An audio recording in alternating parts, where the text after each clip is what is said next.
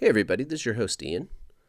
If you are new to the podcast, please check out our YouTube page. It has some great videos that go along with our content here. And hit that subscribe button. That actually really does help us. Additionally, if you want to see other cool content, either related or directly related to the podcast, you can check us out on Facebook or Instagram. Give a follow. Now, as far as our guests for today, we have two people who are trying to connect ocean-going folks like us with hard science using a platform they call Ocean Sanctuaries. Please let them take you on a journey fueled by shark encounters, curiosity, and untapped opportunities for plain folk like us. Good to go?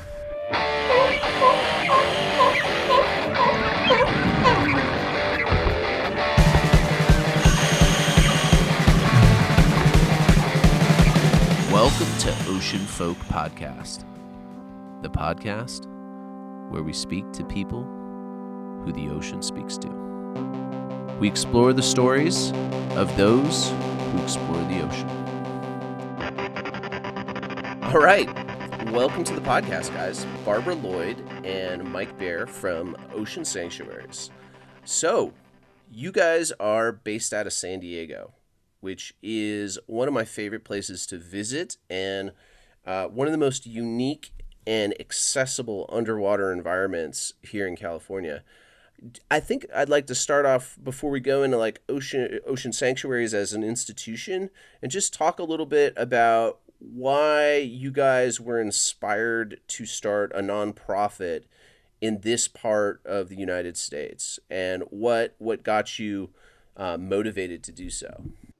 Well, as you said, the underwater environment is a really unique place in terms of what most of us experience in our life, right? You know, even what we see on TV or what we might see if we go to a tropical area. The waters in what's called the Eastern Pacific, which is on the western United States, the coastline of the western United States, are very dark and green. And that's actually because those waters have a lot of nutrients in it. So if you think of the ocean and all the critters in it, right, in order to survive, they've got to eat, right? So they're going to go where the most food is.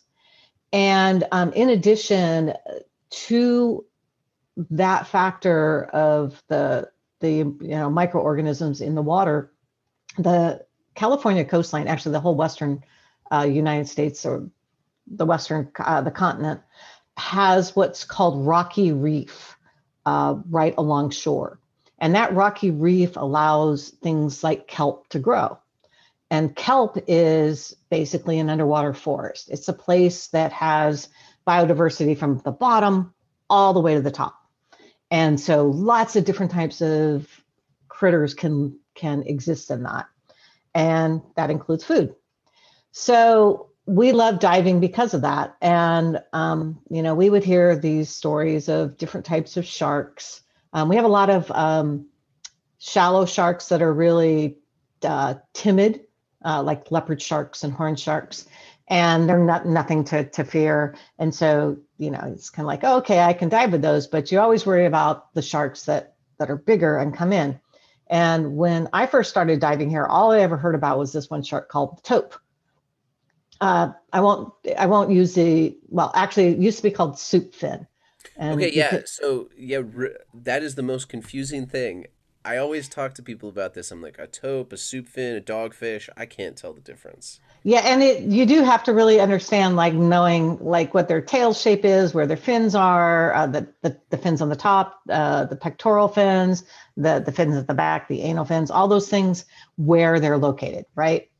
So, and the taupe, it's like you don't get the opportunity to see it very often because it moves super, super fast, right? And it does not let people. But it's a big shark. So we used to hear these stories of them. And Mike and our dive buddies, we've been out diving for a while, and we're, everybody's got underwater, not great equipment at this point, but decent equipment. but you can never get pictures of these. And then Mike can maybe go back over the history, or maybe I can go look up the timeline, which I was going to do but forgot. But we started seeing a different type of shark. And we're like, okay, so what is this? So it's got a blunt nose. So then you do research, and there's only 2 sharks that have blunt noses, a 7-gill and a 6-gill. And both of them are deep water sharks. So finally we were out diving one day. Well, poor Mike wasn't. He was on the boat, and I was underwater with a professional underwater photographer. I semi-professional. I had a really big, really high quality video camera system. And we get images of this shark. I'll tell you the story later. It's a very, very awesome story. But we get images of the shark, and then like we're asking around, and we go and ask the scientists, well, what kind of shark is this? And they're like, well, it can't be a 7-gill because they don't come in this shallow. And it's like, I'm sorry, I can count to 7. You know, I learned to count to 7 when I was very, very young. And this did the video. Yeah. Not only is the video very clear, but of course the professional images were absolutely clear. So this was the first time that we had really, really high quality, solid proof. So and not what only year is this about? Like, is this like, was it 2012, Mike? Let's see. I'm not sure the date of that dive where I was on the boat and you were seeing the shark, but I'm thinking around this 2009. Sound about right? Oh, that's right. I'm sorry. It was, yes, he's exactly right. It was 2009. okay, so before this, there wasn't really any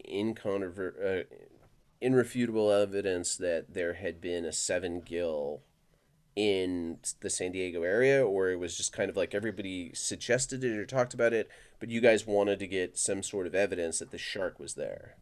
Yeah, well, we had been going out trying to definitely get that. We had, prior to that, we had, going back, I think, a year and a half, we had records from other people Okay. who had seen them and had images, but they weren't really super high quality and guaranteed, because not only do you need to see the nose and the gills and the freckling pattern, but you have to see where those fins are. Remember, we talked about how the difference between a taupe and a thresher shark and a 7-gill.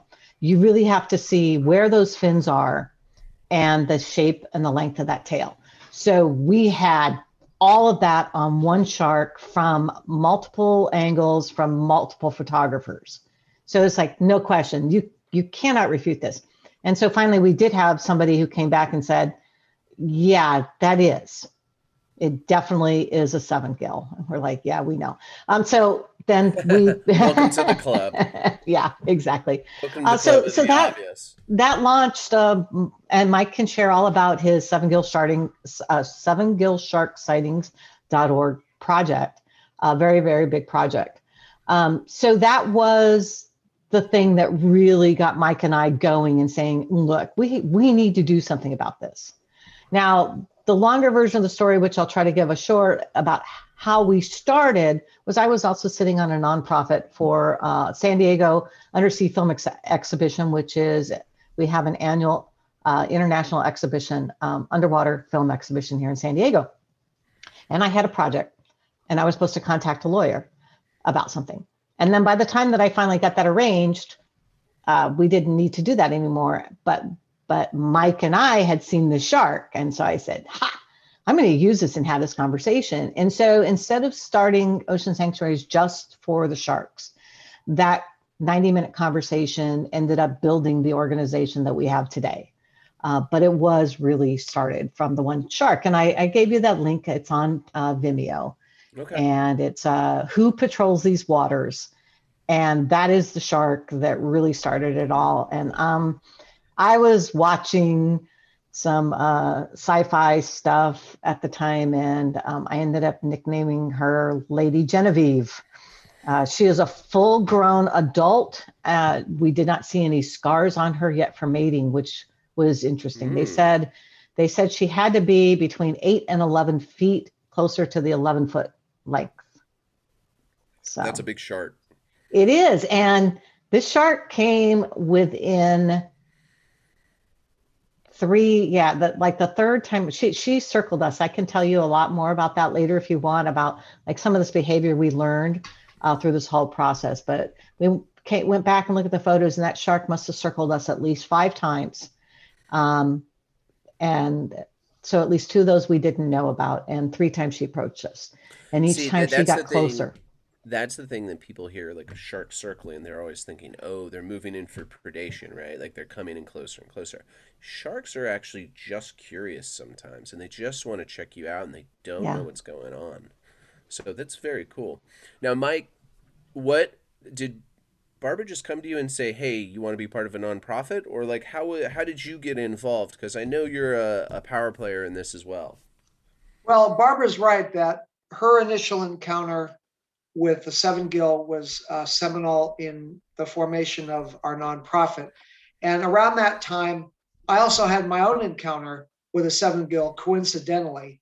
Uh, it was off of Wind and Sea. And my buddy and I were swimming about 6 feet apart. And this very large Seven Gill just swam cool as you please right between us. And to say we were startled is the understatement of the day. And we didn't get very good documentation of him, but that brought Seven Gills into my awareness.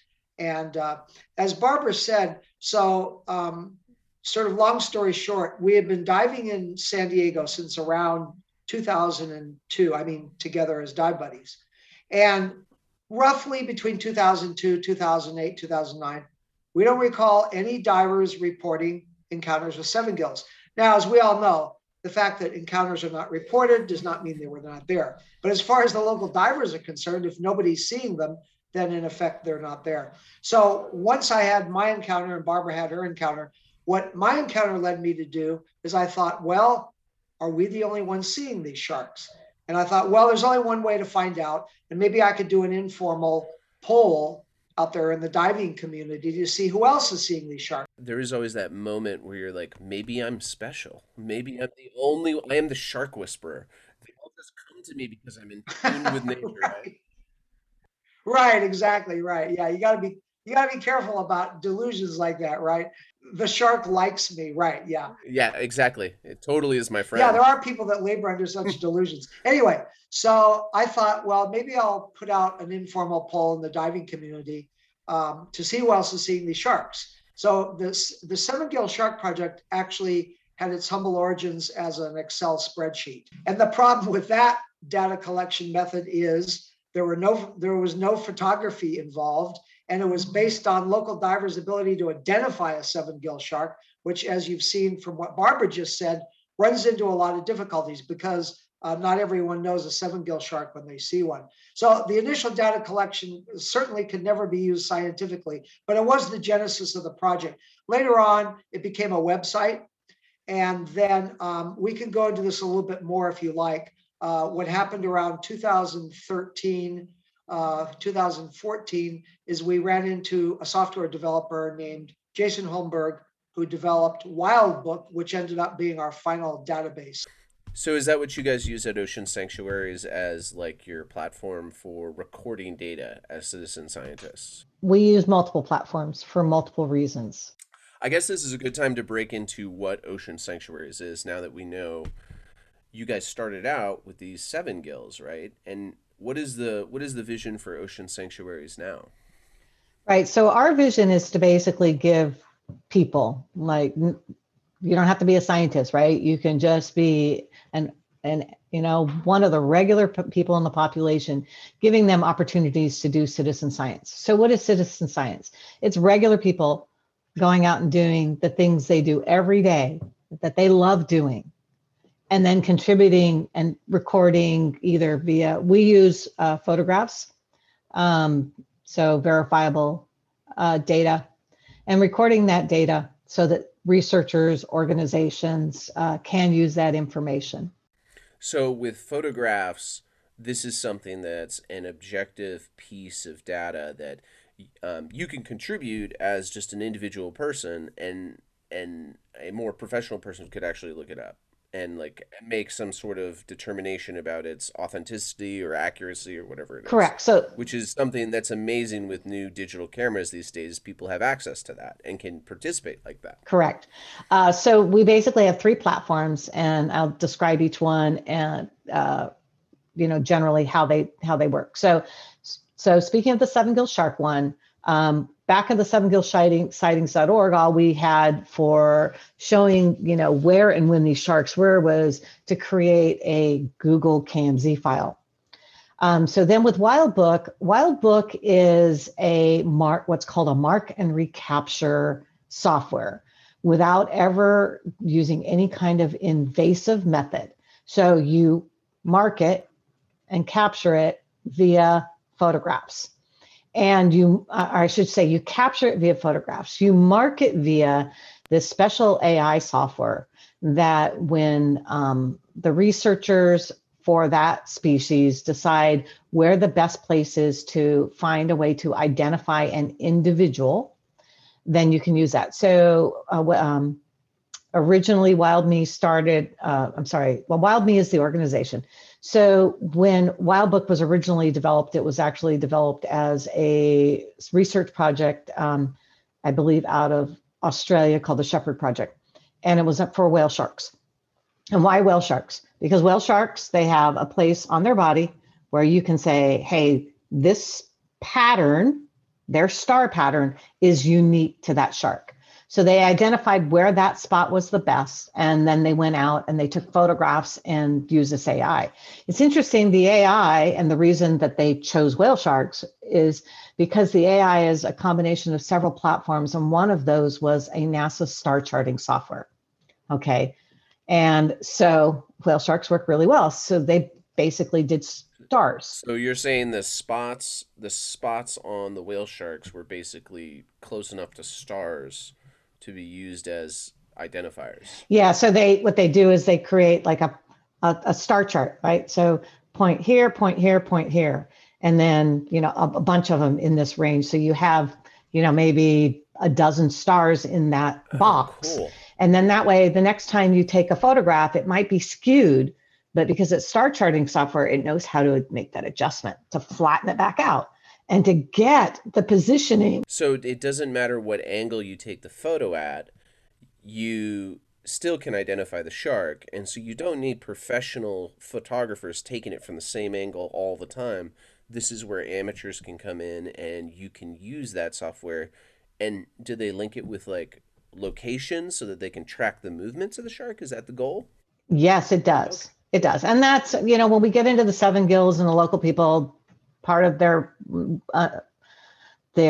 caution to submitting data is because they don't want fishermen to know where they are.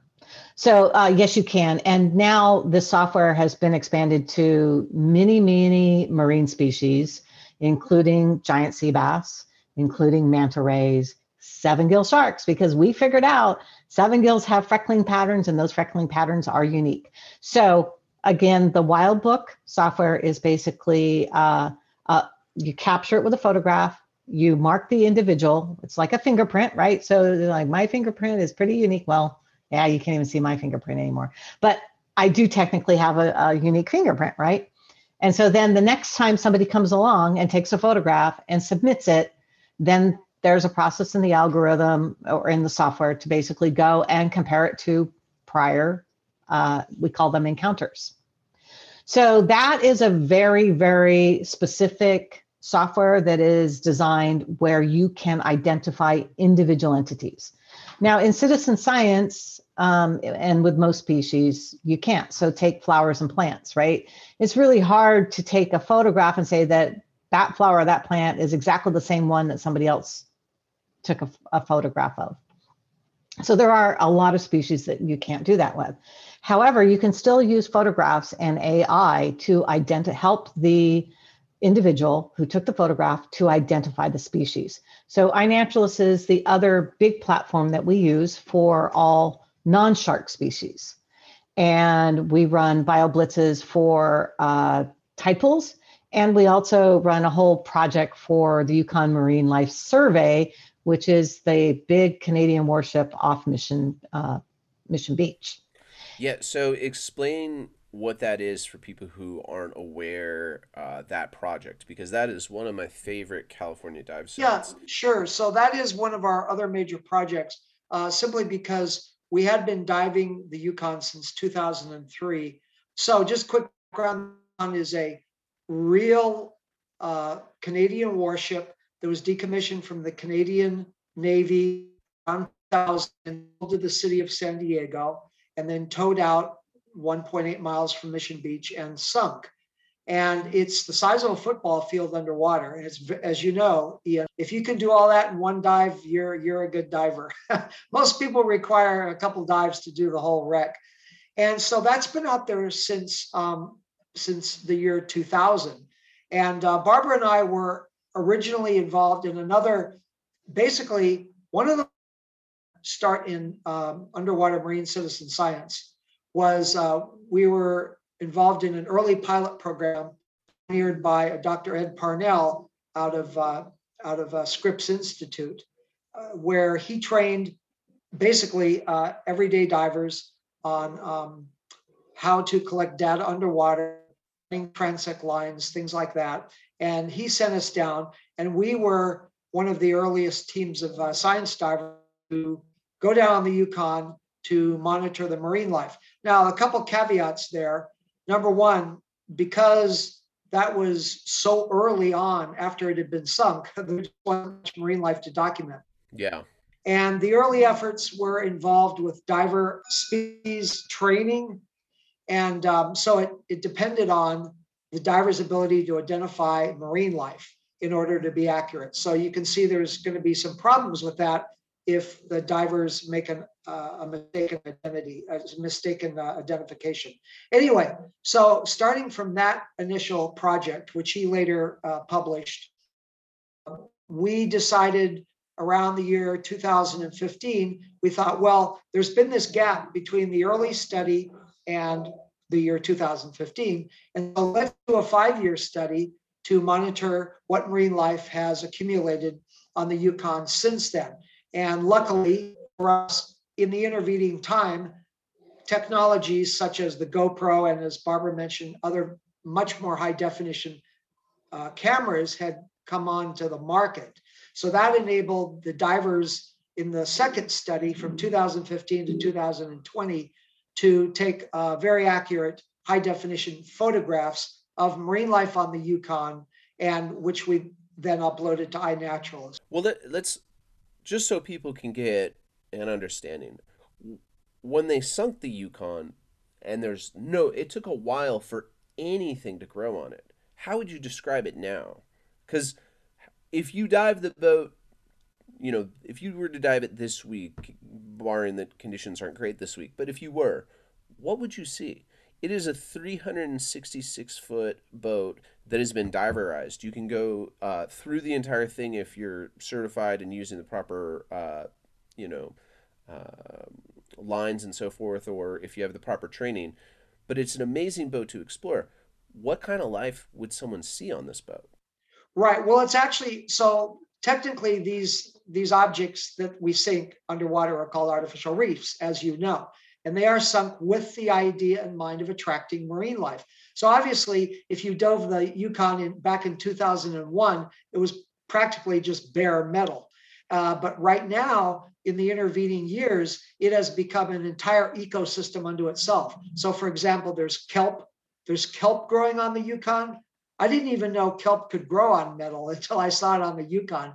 You have kelp forests. You have sponges, numerous species of brightly colored sponges, orange, yellow, blue colored sponges, and you have those white cauliflower like metridians, which can get up to like a foot long, and they're all over the wreck. In addition to so that kind of the marine life that attaches to the wreck is called sessile. So in addition to the sessile, you have all these vertebrates, rockfish, sheephead, not so much Garibaldi, but we've even seen on one occasion we saw a mola mola. Yeah, mola molas, I've seen them there a couple times. They come into the shallows sometimes.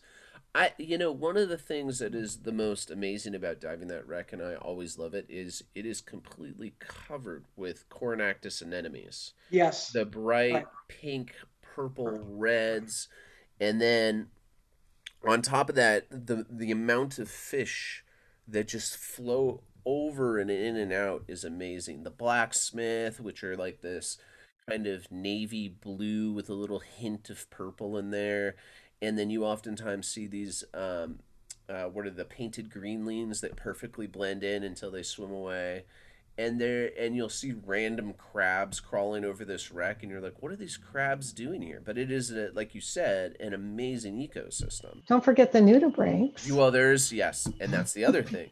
Spanish shawls, hermacindas, all kinds of things. Um, there's almost always sea hares on it as well, which are, about a foot long giant black sea slugs, right? It is an amazing ecosystem, and to watch it, I mean, you guys have watched it transform from its beginning, and I think it's important to give people an idea of like how cool of a location it is to dive. But you guys wanted to document this is the whole point, right?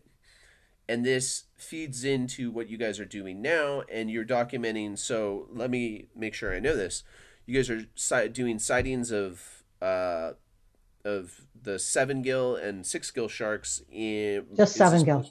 just 7 gill sharks? Okay, 7 gill sharks, in the greater San Diego area. You guys are doing monitoring the life and growth on this artificial reef that's been down there since 2001, somewhere around Mhm. there. And then also tide pools. So people can get involved with tide pools and document this.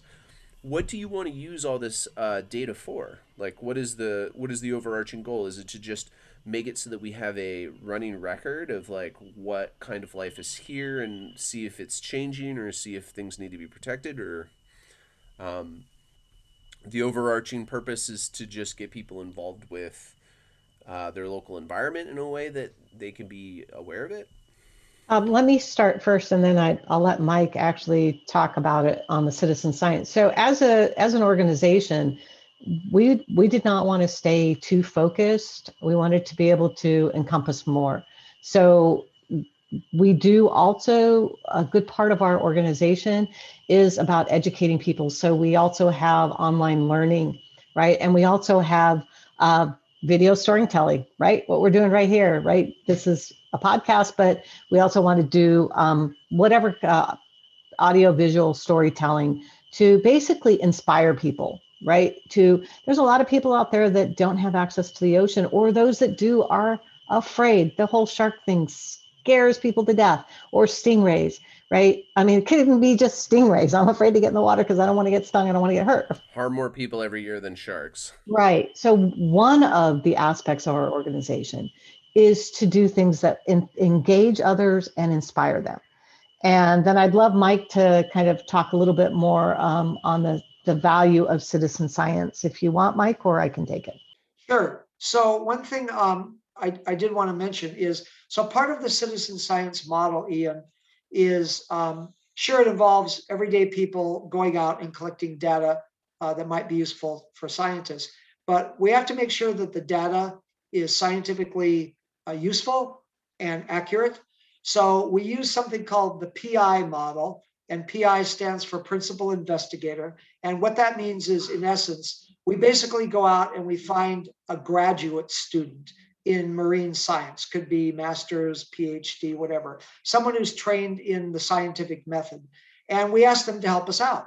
And what we do is we have all our data, what would be the word, proofed or verified by a marine scientist, okay, to make sure that we follow proper scientific protocols, because there's no point in gathering all this data if it's not scientifically useful. I think everyone would agree. Yeah, quality control. Yeah, and so that's the model of citizen science. Another way of saying it is citizen science, or some people have problems with that word, and we can say community science if people prefer.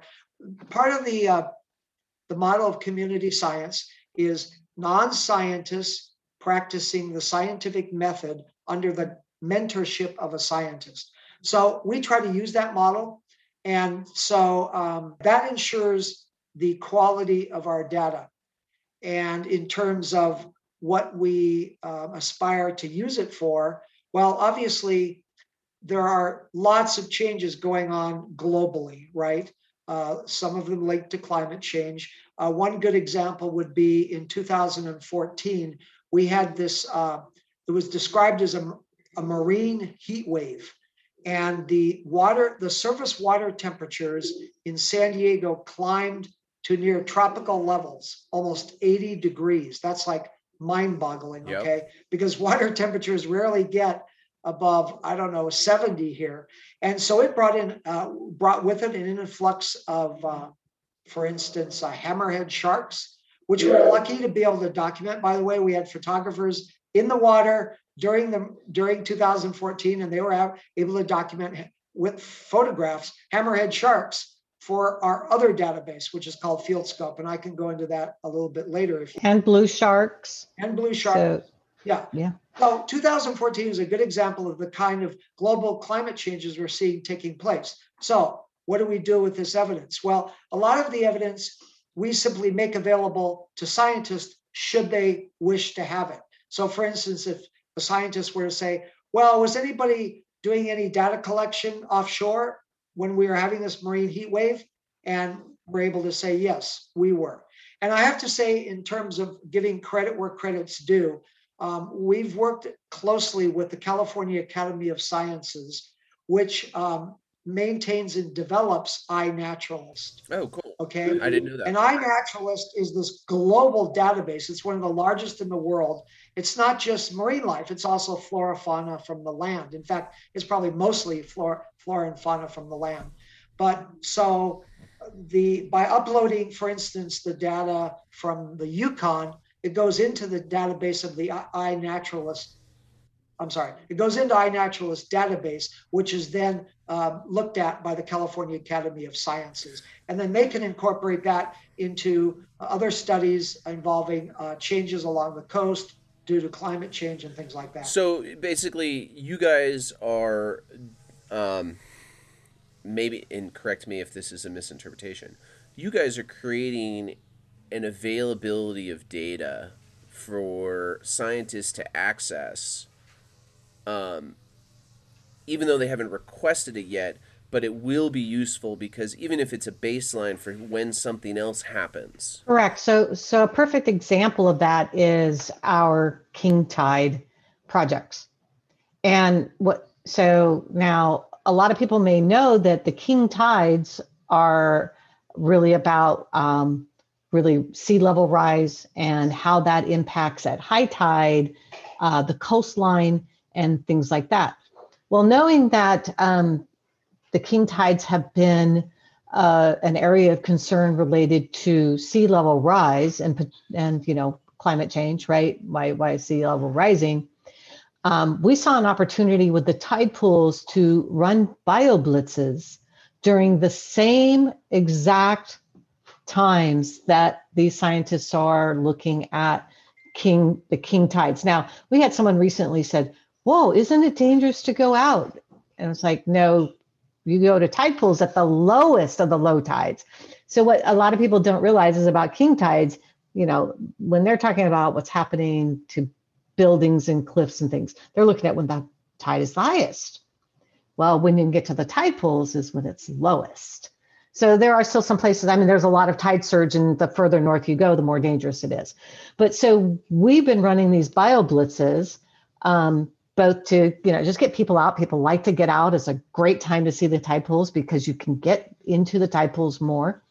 But also then over time, you can look and see what's been happening with the species that are there and the abundance of species and the abundance within a given species. And scientists can later, if they start looking back and saying, we wonder, like we're seeing this about the erosion and stuff. So how is that affecting the tide pools? Well, now we've been collecting the data. We're on our 4th year now. So year 5 comes up 2022. So we've been collecting this data. So we try to look at it, not what necessarily we might want to like write a research paper on or something like that, but also what value we may be able to give to the planet, to people for the future. That's super interesting because people oftentimes think of science as you design an experiment, you go out and perform it. But there's something true to the fact that you do need data sometimes, and just data that exists and is ongoing, like long-term data collection. And you guys are providing that service for scientists to use and utilize. It's almost like you, to use a really lame example, like you built a well that if a scientist wants to come over and drink from, they definitely can do so. Yeah, and that is the whole citizen science movement, the community science movement, right?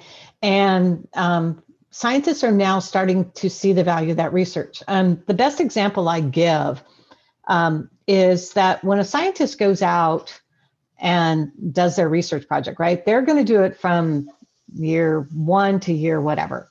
And they are going to go to a very, very specific spot in the ocean. Well, the ocean, everything moves, right? And it moves based on time of year and tides and things like that. The benefit of using citizen science data is that you have a lot more people going out a lot more frequently. It gives you a better picture, right? Because it's like there have been, so Reef Check California has actually did a paper, I think like 5 years ago, where they compared hard research data on the same sites that they were, I'm sorry, it was reef.org, I believe, that they did that there was research going on at very specific sites up in the Monterey area. And then we had our annual reef count that we would go out and do. Mike and I participated in that. So then they compared the two data sets and got really, really good results. I mean, they used, the people that did this paper were hardcore scientists, okay?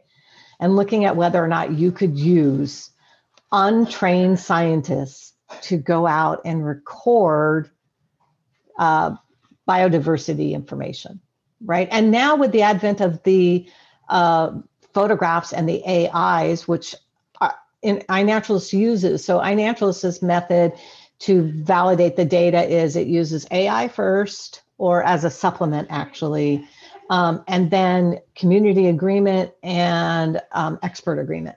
So, I mean, but come on, like, there is a long history of using undergraduate students to collect your data because it is the boring, monotonous part. I mean, that is not where you need your PhD for, right? Like, there's a lot of merit, and it's not super hard to collect data for these community science things. And the fact that all you need to do in these days is take a picture of a place that you want to go anyway, or just share a picture that some of us, like I like to take pictures all the time when I go diving, share the pictures that you take. I mean, this is a really good thing in a way that you can add to the kind of the value of your activities. Oftentimes, people dive for recreation, or they go to the tide pools because it's a beautiful experience. But now that you can also make it part of this thing and contribute and give back, it seems like it's just a little bit of icing on the cake to the fun stuff that the people who are doing it like to do anyway, which I think is great. And I think, like knowing that that's an option, and you guys putting a platform out there, it's part of the reason why I wanted to talk to you guys, is so that people know that they don't have to, march on Washington to have a positive effect in their community. They can just do, upload their photos or share with their kids the videos, or show their child, hey, look, you can do this little thing in your tide pool down the way, or you can do this while you're diving, or you can, share this information, and you're helping science happen. That's something that wasn't available 20 years ago. Exactly. And, you mentioned it's like people want recognition for what they do. So I'll tell you a little land story that really surprised me. Then where I got I still all of a sudden I'm like, oh, I'm so proud I did this, right? I'm walking my dogs, okay? And I'm cleaning up, what you got to clean up when you clean up after dogs, right?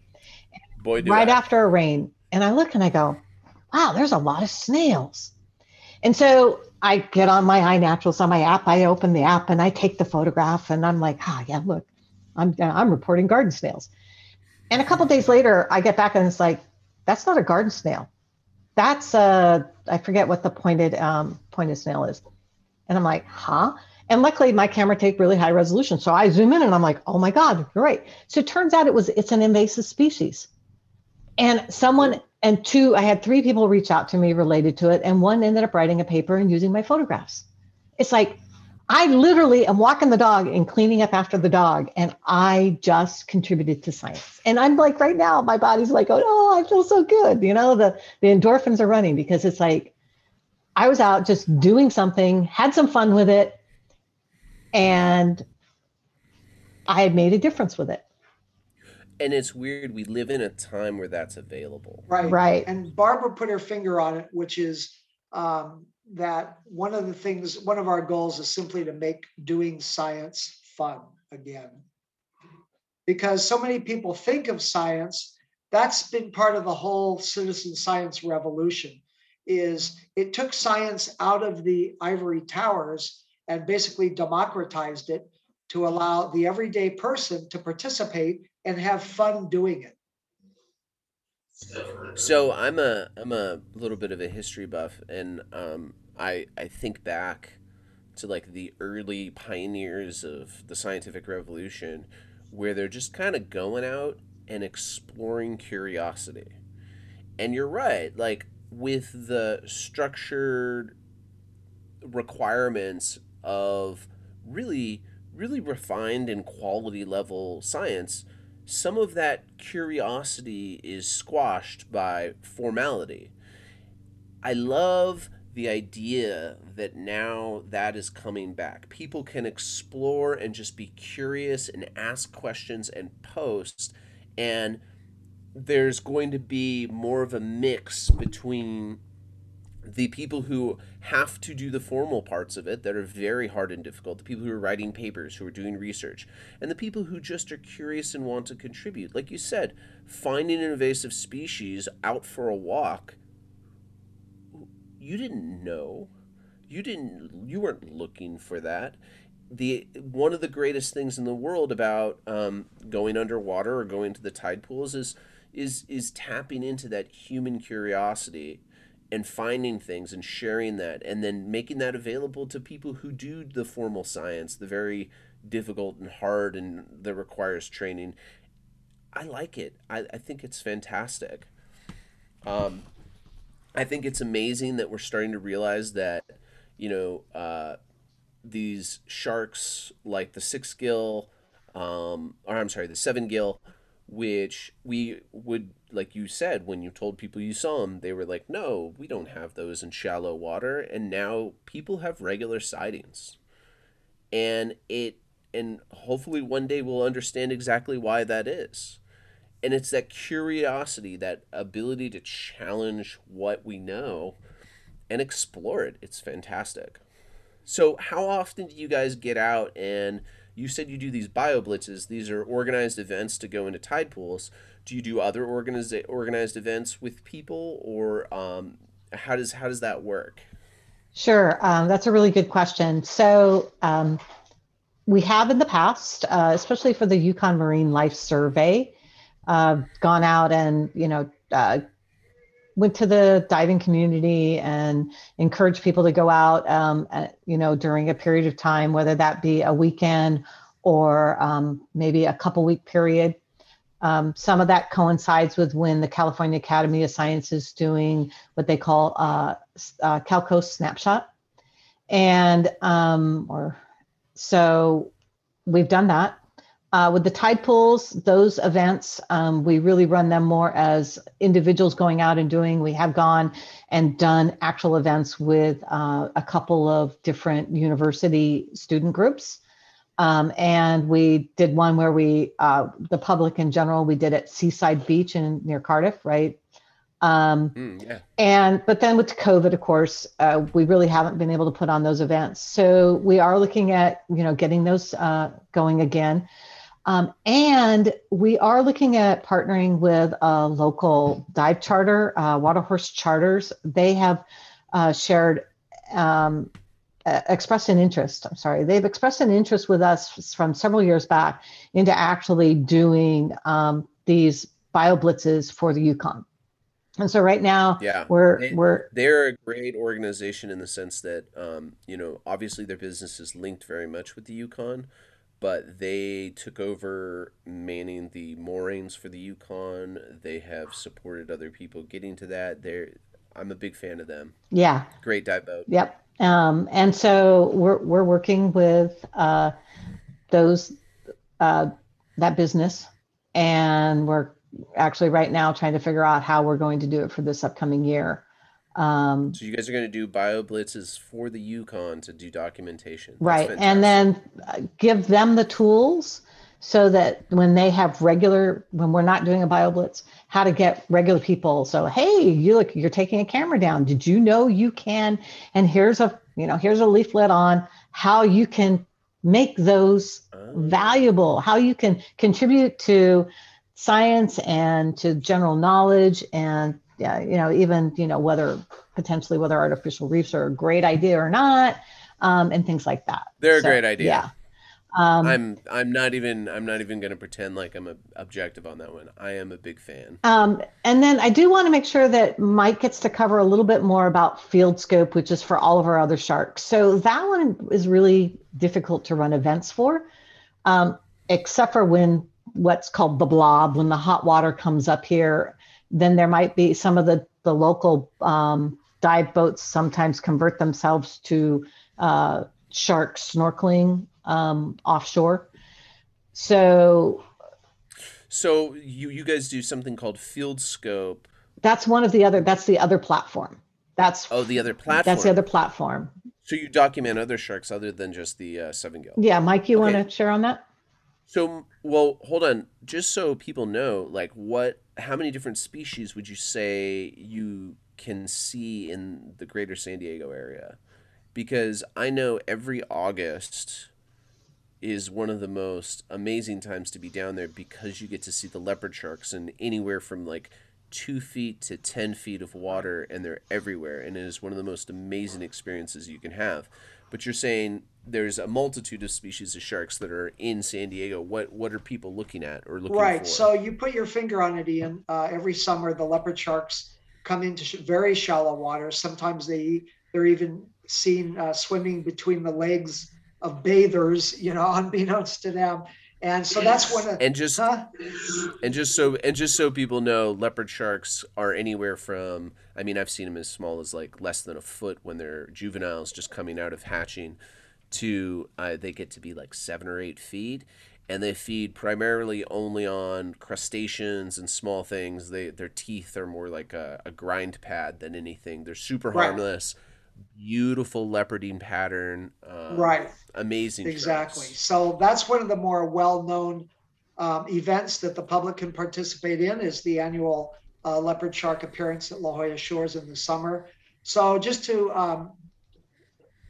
summarize real quickly, so Field Scope, by the way, both our shark platforms, Field Scope and Wildbook, are based on what we're calling random encounters. Okay, so we already covered Field Scope a little bit. I'm sorry, we covered Wildbook. So Field Scope was it's supported and designed by a. It's actually it's a science publishing group called BSCS. And so they've got a National Science Foundation grant that they work from. And so Field Scope is a database, and it also requires a photograph to be submitted. So again, it's a similar model. Let's say you're going out on a dive boat to somewhere off the coast of Southern California. You're not planning to see a shark, but you're ready with your camera in case you do, right? So if you go out on a normal dive, and let's just say you get really lucky and a juvenile great white goes by, right? You're like, wow. So you have your camera ready and you take the photo. So that goes up into the FieldScope database. And so, like iNaturalist, FieldScope is a general citizen science tool. That means it can be used for bees, birds, butterflies, whatever your community science projects happen to be. In our case, it's sharks, of course. So it goes into their database. And we don't use pattern recognition because it's this project we call Sharks of California, because it's mainly non-seven gills. Since we already have the Wild Book database for seven gills, we don't need another database for them again. So the FieldScope database is for most species of shark that might be seen off the coast that are not seven gill. Okay, so you have your shark encounter and you upload it to the FieldScope database. And one good thing about the FieldScope database is while it doesn't use pattern recognition, it has very good tools for geolocation where you can mark where you were. Now, I should also emphasize here that one minor problem we run into with geolocation and marine life is that GPS devices don't work underwater, right? So the best you can do in a case like that is if you're diving from a boat, you get the GPS location from your boat, okay? And going by that. And then you upload it into the database. And from there, FieldScope has some really good data analysis tools that you can use to communicate the encounter to either a scientist or a non-scientist. So that's the main reason we use it. So what kind of things are people seeing? Well, so you have your, as you mentioned, okay, so we have the small harmless species of shark that most divers are aware of in Southern California, leopard shark and horn shark, and also the rarer swell shark. And they're all very small and very harmless, and they don't bother anybody. Then you have the larger sharks, we've already mentioned the seven gills. And so if you're really lucky, you might see a taupe. But as Barbara mentioned, they're very hard to photograph. But we've also had, especially during the 2014 heat wave in the ocean, we had photographers documenting hammerheads. And we've also had, I believe, whale sharks were coming up further north than they normally do. And so there's the normal species that you see every day. And then there are the species that were coming up during the marine life, the water warming. We've had sightings of basking sharks. And then some of the other fast swimmers would be like the gray smoothhound shark. Right now I'm looking at the list, which is why I'm looking off screen. The taupe shark, which we talked about, the thresher shark. And then also, I can't remember, did you mention mako? We've had a couple sightings of makos and angel sharks, so pretty much any type of shark that you might see in the Eastern Pacific. Yeah, we've also had documented encounters with great whites in the database. Wow. Juveniles for the most part, yes? Well, you raise a good point. So that has to do with a recent phenomenon in the last couple of years where there's a researcher out of Cal State Long Beach named Chris Lowe. Fantastic guy. He's been documenting the increase of great white juveniles off the coast of Southern California for various reasons. He is he's a wild cat. I spoke to him before their drones became accessible to everything. One of his projects was he had the lifeguards take his grad students out, and they had to target. This is not the scientific term. They would use a spear to put data planters on juvenile great white sharks in the Santa Monica Bay. And so as grad students, you had to go out and jump spear great white sharks to not to harm them, it wouldn't harm them, but to basically attach these trackers on them. I'm like, so where most people are freaked out about sharks, he was talking college students, in all their imminent wisdom to jump into the water and try and, attach things to them. And now I think he's using mostly drone stuff to get this done, but he does amazing work. The guy's super fascinating. I'm hoping to talk to him at some point. Yes, and I believe, just for your interest, Ian, he has released a paper recently, a scientific paper on the appearance of great white juveniles off the coast of Southern California. Oh, cool. I'll have to look for it. But we have, so to answer your question, I don't think we have documented juveniles in our database because the divers in question were not diving there. They were diving more like in the Catalina area, but we do have documented encounters with adults. and those are the ones they make all the movies about. So Yeah, and listen, there's some really interesting stories about divers running into them in Catalina. My favorite being uh, a group of tech divers who were running rebreathers on the backside trying to do some net removal off a wreck, and they were circled for about 15 minutes by a large 16-foot female. And I don't know what that would be like. I imagine if I was there, I would be able to judge the aggression level of the shark, but that is a big animal to be in the water with. It's just a yes, big animal. indeed. Yeah, But how exciting, right? Like these are right. really exciting encounters, even if you're not around a 16 footer. A 10 or an 8-foot shark underwater that sneaks up on you and surprises you is quite the experience. The other thing we make a point of emphasizing, of course, is safety first. Of course. So we always emphasize never put your safety above getting that great shot of that great shark. So safety first, always. We emphasize that. As in any encounter underwater or with wild animals, right? Yeah. Right, exactly. Well, that is some amazing stuff. So let me see if I can summarize correctly.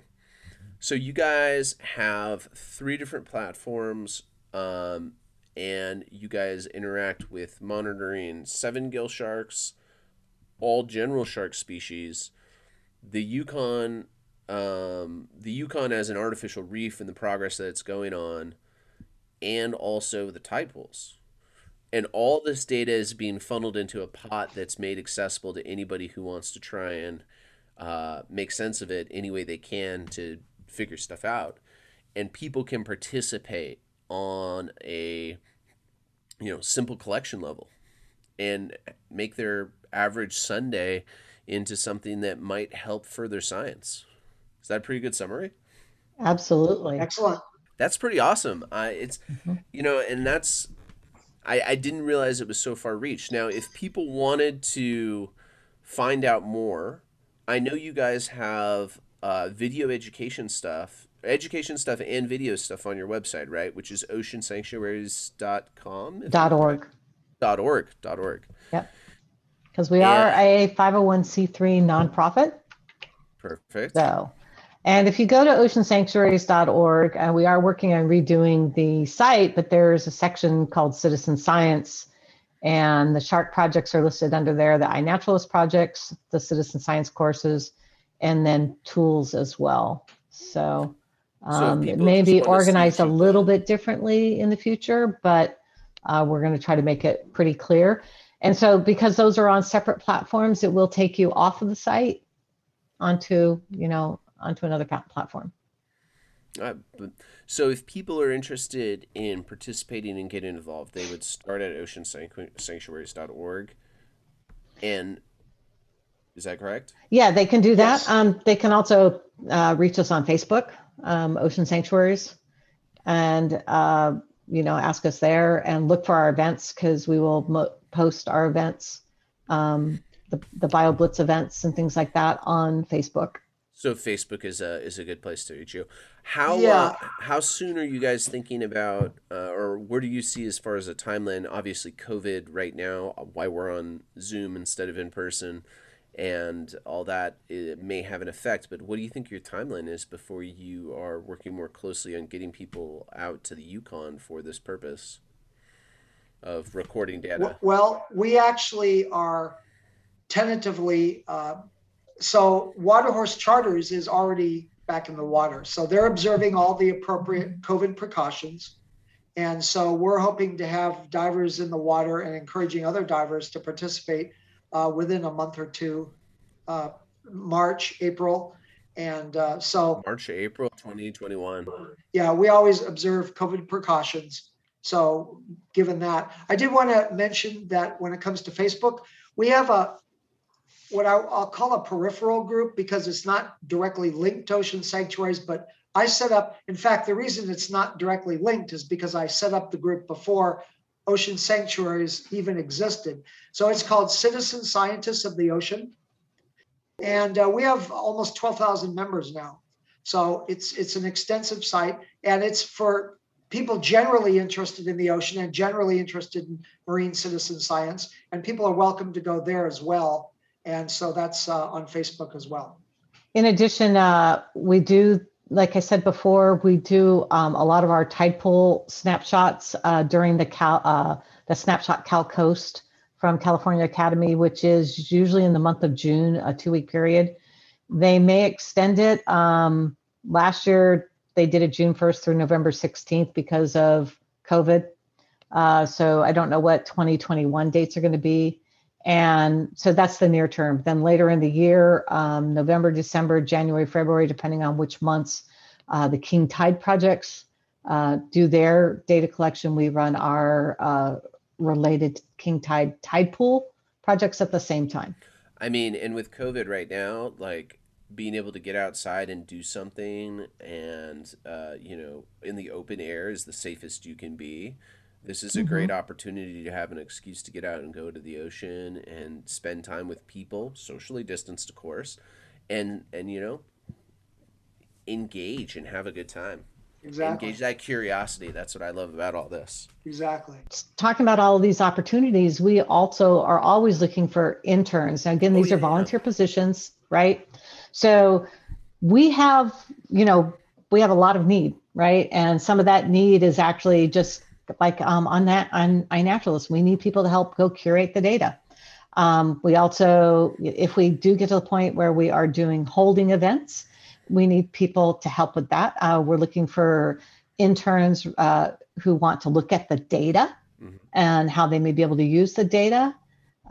Just there's a lot of opportunities, and we can be reached via email at we.care@oceansanctuaries.org. So, and again, Facebook is a really great place to ping us. You can send instant messages to us there as well. Although sometimes we don't see them because Facebook doesn't make it so obvious when somebody sends a message. They've changed a lot of stuff recently, and Yeah. it's not all for the better, in my opinion. But who am I? I'm just a lowly user. Um, so great. So you guys, beyond just it being a citizen science, you guys have opportunities for people who are have a little bit of training or want a little bit of training and want to help contribute to the cause. That's fantastic. Yeah, definitely. I mean, of course, and then there's things and people who maybe want to even do internships related to running nonprofits, right, and doing things like that. So we have lots of need, lots of opportunity. Knowing how to set up and run a nonprofit and being able to work with a nonprofit to get that experience is something that is wholly like underrated. If you want to do anything in the science, understanding what it takes to keep an organization running like that is such a valuable skill. So much of science work is done through like grant writing and organizational and making connections with people. Like it's not what people it's not just like sitting in a lab all day. There's a lot of administrative stuff that goes along with it these days. It's but it would be a great opportunity. Yeah, and definitely. I mean, even like marketing and things like that. It's Mhm. interesting because we've had, I believe now, 3 different postdocs or either graduate students or postdocs uh, doing stuff. And as a matter of fact, Lizzie Mays on our board, she came to us interested in doing an internship related to her thesis, and now she's on the board and she's really driving the entire data analysis for the Yukon Marine Life Survey. So, we have a graduate student who's going to do a thesis, project. I mean, she's still in the proposal stages, so it hasn't been approved. But that's definitely, there's lots of opportunities for people at all different levels and stages and, what they want to contribute. Which I am tickled to hear that somebody is focusing on the Yukon as a thesis, because I think there needs to be more research done on the impact of artificial reefs and whether because they're I don't think people really know if they're attracting if they're creating habitat, which is what I see and think, or if they're just pulling away from other nearby habitat. And it would be nice to see if we can get some solid data of the pros and cons because there is a whole group of people who sees artificial reefs as litter on the seafloor. Us just dumping garbage, and I can't believe that anybody who's ever dove on the Yukon would see that as a piece of garbage in the ocean. It is a structure that has created a platform for so much life. And the places that I have dove where I see this is there's a lot of unintended wrecks in the Santa Monica Bay up near Los Angeles. Hmm. There is the oil platforms, which are very intentional, but have the unintended consequences of creating a entire ecosystem beneath the water, which is absolutely amazing. And then you have the Yukon, which again is intentional and has created this beautiful underwater experience with so much life.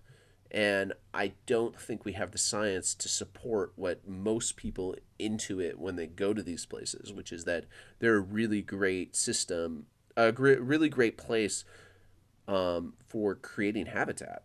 And that's why baseline studies are needed to support the science. It's certainly the topic of artificial reefs is not without its controversy. I know that No, when the Yukon went down, there was, a lot of discussion and going in both directions. So that's all the more reason, the more science, the better, the more baseline studies, the better, so that people are able to make informed decisions. and that's the thing too is like I think when you say informed decision, right? That's not picking a side based on an idea that is not based in reality. And I think we have a lot of that right now, and that's why we need that science. And that's why I think it's great. Because maybe we find out that they are terrible and they're not good, and then we have to make a choice. Do we really want to invest in something like this? But if we find out they're good and they're beneficial, that's a whole nother discussion. And like anything, I'm sure it's probably like a little bit of both, to some extent. And then you have to get off the scale and weigh out what do you want for the surrounding environment and the community, right? Right. So Yeah, it is that is definitely. fantastic. I'm really glad to hear that somebody's putting in, already trying to utilize your guys' information that you're gathering and make something of it. That's great. I would like to put out one other thing that kind of gets overlooked as possibilities. So obviously we have a website and we have need for interns for curating data for the website and maintaining that. But we also have this whole online learning platform. We're looking for people who want to write content related to citizen science at a level that individual, even going down to kids. I mean, the whole range from adults who already have some, science training, because Mike and I were trained as underwater scientists, all the way down to kids, right? And creating that content or just really supporting that content. So we have lots of opportunities, So pretty are you much. saying you're working on developing like a method or a way to engage like young people in practicing Oh, community we science? definitely want to get there. Okay, yeah, okay. We absolutely want to get there, Stuff that could to be get even into schools, have events for schools, but that's definitely not happening this year. The Tide Pool Project is actually it's growing very slowly, but that's okay, right? but what a We're great trying to build a opportunity. good foundation, and then from the foundation, then to try to really engage the community, right? And not just in San Diego. I mean, tide pools all over the state of California, and then eventually, potentially elsewhere as well. Fantastic. So we are not restricted to California. As a matter of fact, we have for our Seven Gills, we have a whole sister site set of data from South Africa. Okay. And we're looking at ways of getting data from Australia, from fishermen, because of it's a long story. We can maybe do another one completely on Seven Gills at some point. There's a lot of interesting things about Seven Gills, and that we could talk about. Oh wow. Fantastic. And this is all through Wildbook. You guys have linked internationally through that platform, or is That's this correct. other? Okay. How great.